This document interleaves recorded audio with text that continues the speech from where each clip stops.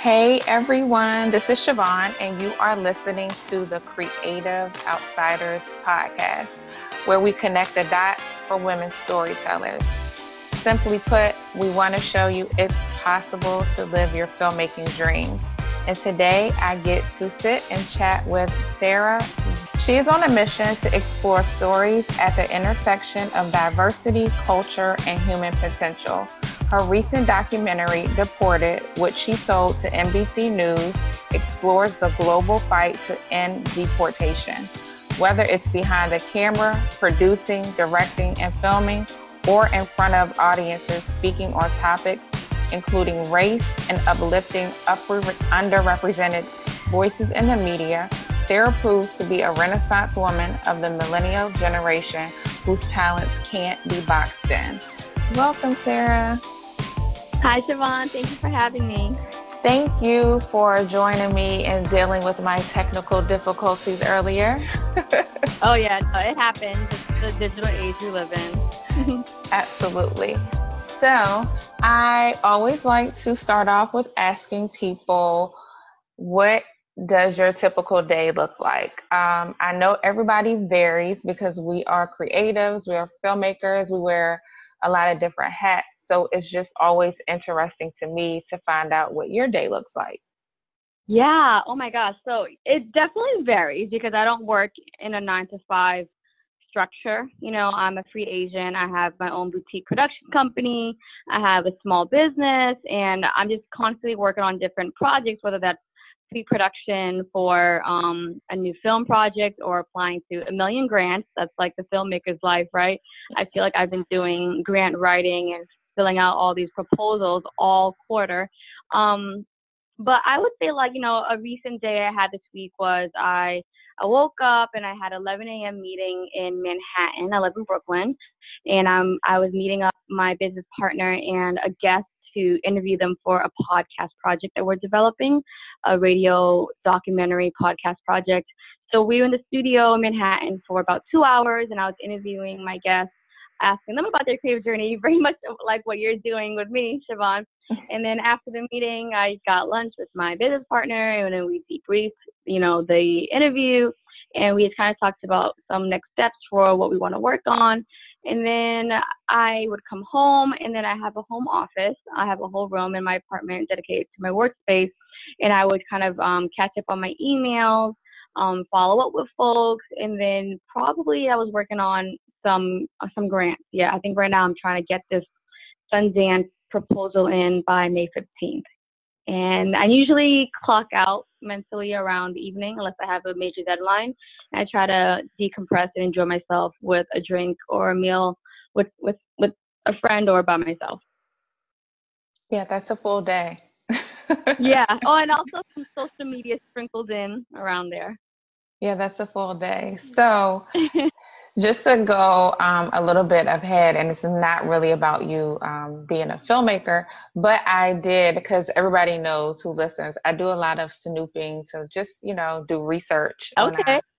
us. You also are a co-owner of a restaurant. So how does that fit into the dynamics of being a creative? Yeah. Yeah, so I own a small, fast casual Vietnamese American restaurant in Bushwick, New York, with three other friends. And that is kind of like my entrepreneurial business hat, playing out, right? As a Hmm. creative, I feel like I'm always trying to find ways to balance my creative life and my creative vision with just like sustaining myself in the realities of living in New York City, right? Right. So, so with the restaurant, I signed on to the restaurant partnership to do all the storytelling. So it's very much so related to my passion for storytelling and also uplifting an underrepresented experience, which is the Vietnamese American experience in culture and food. So I handle everything from the PR to the marketing to all the communications and correspondence and original content and interviews and social media and storytelling, and also creating original content, whether it's graphics or the branding or visuals, like in video content, right? Hmm. And so that kind of that is also sprinkled throughout my day as well a little bit, and that can vary depending on what we're working on. So every day I'm checking the emails and handling correspondence. I also handle like some of the customer service correspondence in addition to just PR and marketing. And then I'll handle social media, so just kind of like continuously engaging with our audience daily. And then there's all the behind the scenes stuff where if things come up between me and my partners, whether they need help, developing a graphic for staff, or they need help designing some merch, or they want to talk about just bigger business strategy stuff that we all kind of get to be a part of, that can happen at any point. Yeah. Okay. So it fits into your creative hat. So that makes sense. Yes, it does. Yeah. Okay. So I know that it's very important for you, just looking at the work that you have done, and especially the documentary Deported. Mhm. I know looking in your background, because research junkie. Um, Yeah. why do you feel like it has been like your mission, or it's important to you as a storyteller, creative, to uplift the underrepresented voices in media? Why is that Mhm. to you? Yeah, that's a great question. I mean, I think just growing up as a Vietnamese American person in Boston, Massachusetts, growing up as an Asian American, growing up as a woman and person of color, I always felt like my, you know, perspectives or my community or my family was underrepresented. Like I never felt like I was reflected in media, right? I didn't feel like I was reflected in films or in TV or in magazines. And I grew up in like the late 80s and 90s, so like pre-internet age, right, where it was very much traditional media.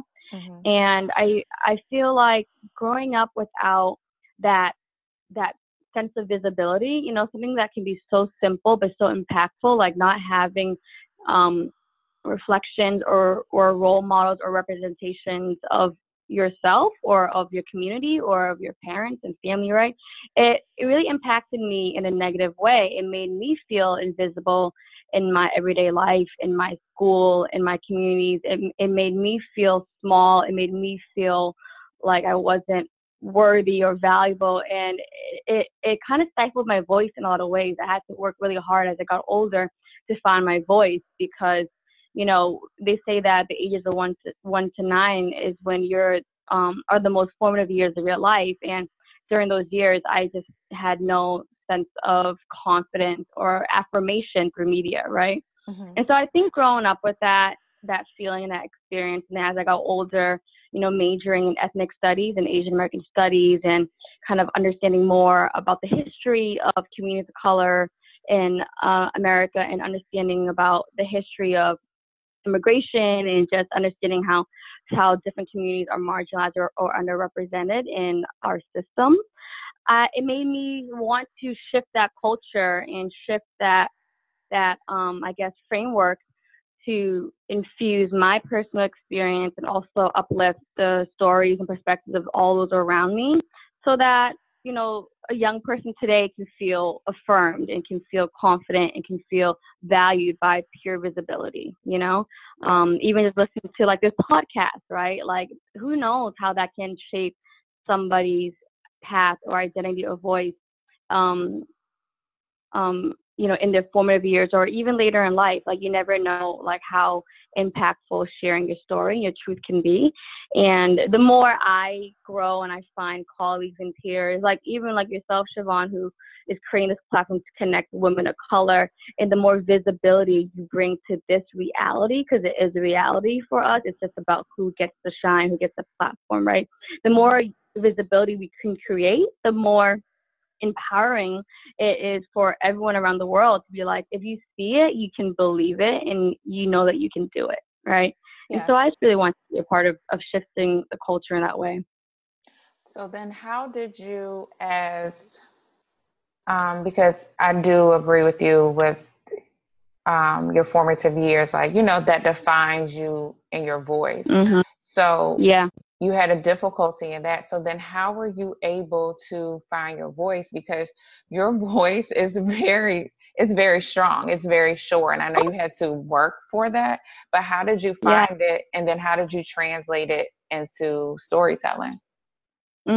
Thanks so much for saying that about my voice. I appreciate that. I would say that things really started changing for me when I was in high school, and I joined a youth activist organization called the Coalition for Asian Pacific American Youth, where I received mentorship and workshops and, education around ethnic studies, around Asian American history, around the Black Panther Party, around, I read Malcolm X's autobiography and Asada Shakur, and we learned about, different social movements. Like that type of consciousness raising for me at a young age really changed things for me, and that really helped me find my voice and my confidence a little bit, because for the first time being a teenager, I started to receive the tools and the language to kind of like deconstruct how I was feeling around racism and how I was feeling around discrimination, being like an Asian American person in Boston, right? A first Mm-hmm. generation Vietnamese American. And then that just continued like after that. And I also became I became politicized, and I also became involved in community organizing as a youth organizer in Boston, where I would really rally and mobilize with my peers to organize around issues like budget cuts in public schools, youth violence, lack of summer programs, all these things. So that political engagement and that activism really helped me to find my confidence and my voice at a young age. And I pursued that path all throughout college. I specifically applied to University of California, Los Angeles, because I knew they had the best Asian American Studies program in the world, in the country and world. And I wanted to continue, like this revolutionary consciousness building work. And I wanted to continue organizing on campus with other student activists. So that work itself, like really organizing and working with other like grassroots organizers and activists, helped me to find my voice. And throughout that whole journey of my political activism, I was always a very creative person as well. So while I was kind of like developing my critical consciousness, I was also developing my voice through creative outlets like writing and spoken word poetry and filmmaking. And so that's where like the two kind of started to intersect. Okay. So then Mm-hmm. tell us about Deported. Okay. So Deported is a 5-part documentary that you can watch on NBCNews.com, and it it focuses on the issue of deportation within the Cambodian American community, and it takes the framework of the activists and the organizers who are working on the ground to end deportation, to fight for a right to return through the strategy of revising the repatriation agreement between the U.S. and Cambodian governments, right? Mm-hmm. And so it's really, it is about, while it is about the issue of deportation, and I do talk to folks who are affected, I talk to victims, I talk to victims' family members, I talk to folks who were deported in Cambodia. The main subject and the main like framework is activism, and it's activists and grassroots organizers, right? Because I wanted to kind of, while I was educating people about the issue and how harmful it is on the folks that it's hurting, I really wanted to kind of offer like a lens of empowerment as well and an agency to show the world like what is also being done about this issue, and to show the world that Southeast Asian Americans are also at the forefront of the fight for immigration reform and to end deportation, right? Mm-hmm. So I follow this grassroots organization called One Love Movement as they organize around the country, in Seattle at a national convening to talk about incarceration and detention and deportation. I follow them to Philadelphia, where they hosted the United Nations and the U.S. Human Rights Network to talk about the injustice around deportation. And I follow them to Cambodia, where they brought a delegation of different U.S. organizers and activists to Cambodia to meet with folks who have been deported, to offer leadership training, and to also meet with the Cambodian government for the first time to talk about renegotiating the repatriation agreement, right? So activism was really at its core, and I filmed it. I filmed the documentary around late 2016, and it published 2017. And so it ended on a pretty positive note. However, there's still so much happening in the world of detention, deportation, and the agreement still stands as is. That's good. And, and then how did you, because I know they're like, Siobhan, you're so jumping around, but you were able to get this on NBC News. How, as because I know the indie filmmakers who are listening are wondering, Mhm. how did you get yourself in position to have your project on NBCnews.com? Yeah, that's a great question. So I had already worked on another. I had already sold another documentary series to NBC News the year before, and so I already had a working relationship with them. And for anyone listening, before that, I started out as a freelance writer for NBCNews.com, specifically for the vertical of NBC Asian America.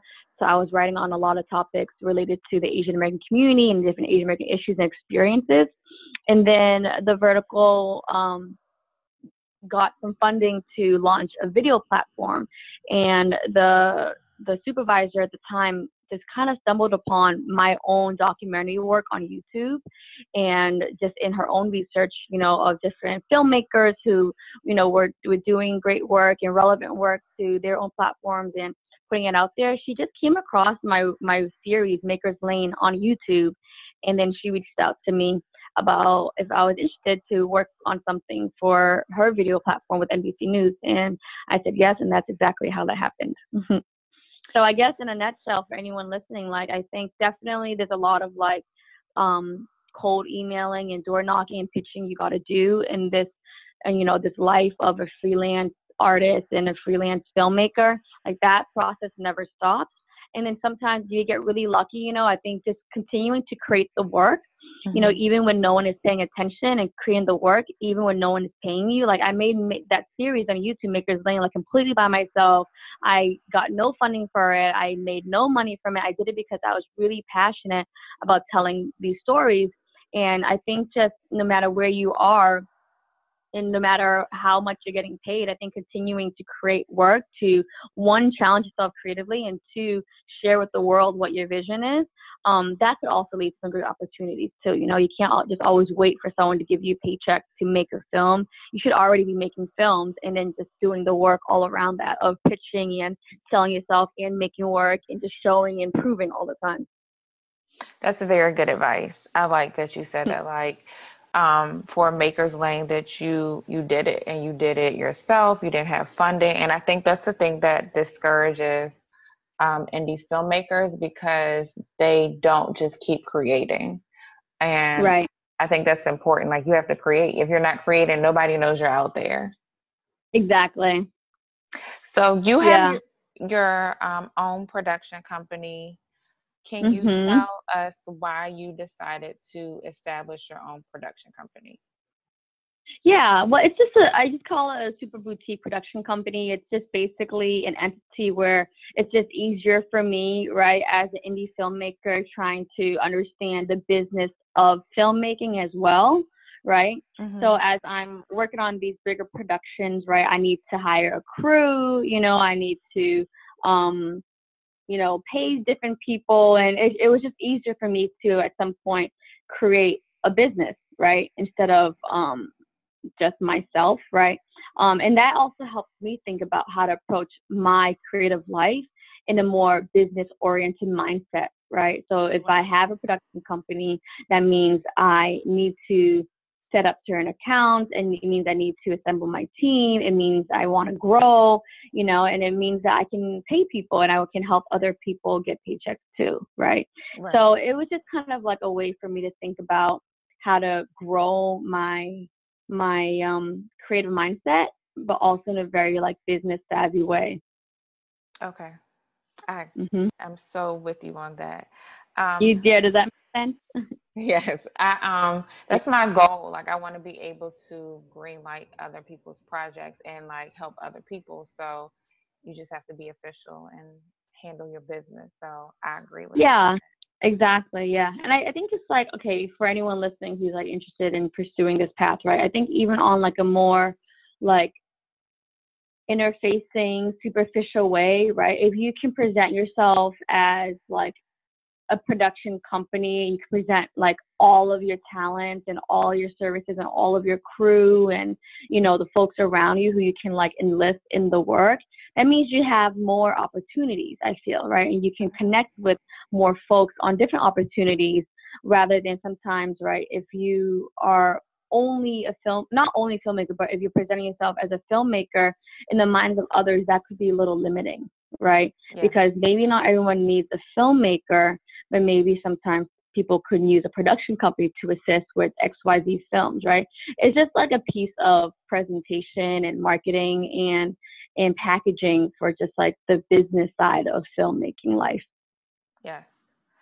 Um, So before we wrap up, I would like to ask you because you are very aware and conscious of social justice issues, but I wanted to Mhm. ask you your opinion. How do you get people to care about issues that you care about, especially in this Mhm. like overload of um, digital media era we are in right now? Yeah, that's a good question. I feel like I'm still trying to figure that out, right? Like, Hmm. I still have moments times where I'm like, oh, do people think I'm ODing on this issue? Or like, oh, people gonna are they gonna start tuning me out because you know it's not a priority for them to care about XYZ issue.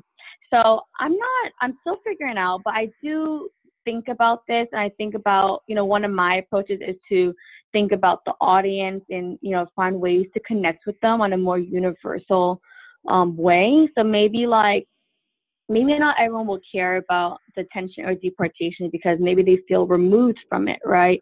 But Hmm. maybe I can connect them on human values of like family and like an American dream and the desire to be here and work hard and values around just like the human experience. I'll try to bring out and I'll try to like highlight to maybe connect with people in an empathetic way. That's one thing that I try to think about when I want to, connect with people.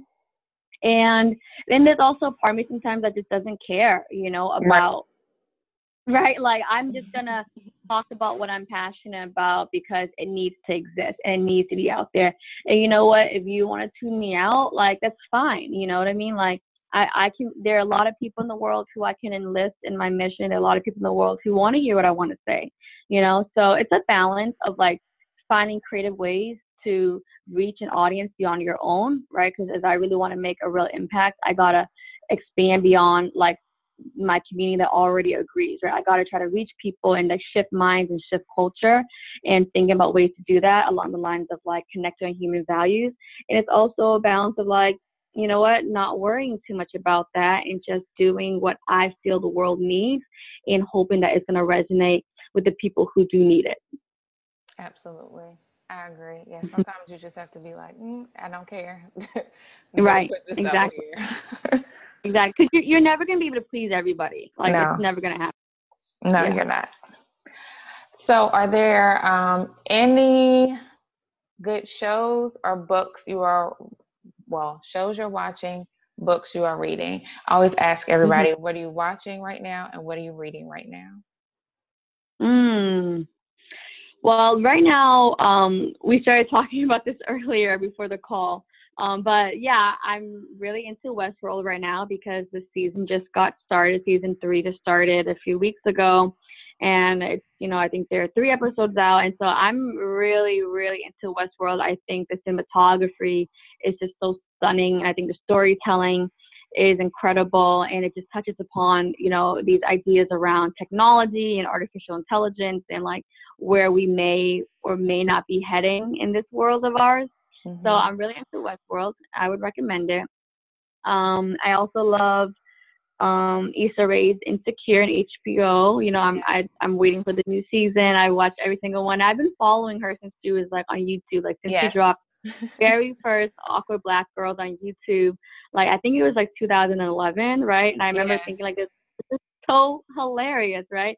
And now see her do her thing on HBO with Insecure. It's incredible. And like even recently I went back to watch her earlier like productions of Awkward Black Girl, like her very first episode in like her very first few seasons. And the production value was so wonk, it was so Mm-hmm. whatever. It was It everything was. was blown out, so much overexposure, like, it was so makeshift, but that was what was so cool about it because sometimes it's not even about the production value. You don't need to get it perfect, but if your voice and your vision is clear and it's strong, which I do believe it was in there, I mean clearly it shows, like people will see your talent, they will see your vision, and they will see your potential, and then they're gonna give you like that check like HBO did to do it like the way that you've always wanted to do it. So I think she's a huge inspiration, and I genuinely enjoy her show and her writing. I love the characters Insecure. And in terms of reading, I'm not reading any books, but I do subscribe to The Atlantic and the New York Times, the paid subscription. I think it's very important to pay and support these media websites so they can continue doing the good work they do. And I really love The Atlantic. I love the articles. I love the stories they post. And those are like my top two like daily reading, my New York Times and The Atlantic. Okay, so I'm definitely going to have to check out the show since we were Yeah. talking about it earlier. And then Yeah. you have to let everyone know how they can keep up with you and how they can stay connected with you. Yes, thank you for asking. So I am most active right now on Instagram. My Instagram handle is 1 ounce gold, spelled out OneOunceGold, 1 ounce gold. I don't post photos as much because I'm not the best at my social media management, but I'm always on the story. So a lot of my day-to-day life is on there. And then you can also find me on Facebook, and everything is connected to my website, which is just sahravang.com. SahraVang.com. Okay, well, thank you so much for being on. Like, I'm so excited that we got to talk. And Yeah, Siobhan, thank you so much for creating this space and this platform, this community for us. I really love what you're doing, and I can't wait to see it grow. thank you. I appreciate that. Yeah, yeah, for real. It's really great. So, y'all know the drill. Until next time, don't talk about it, be about it.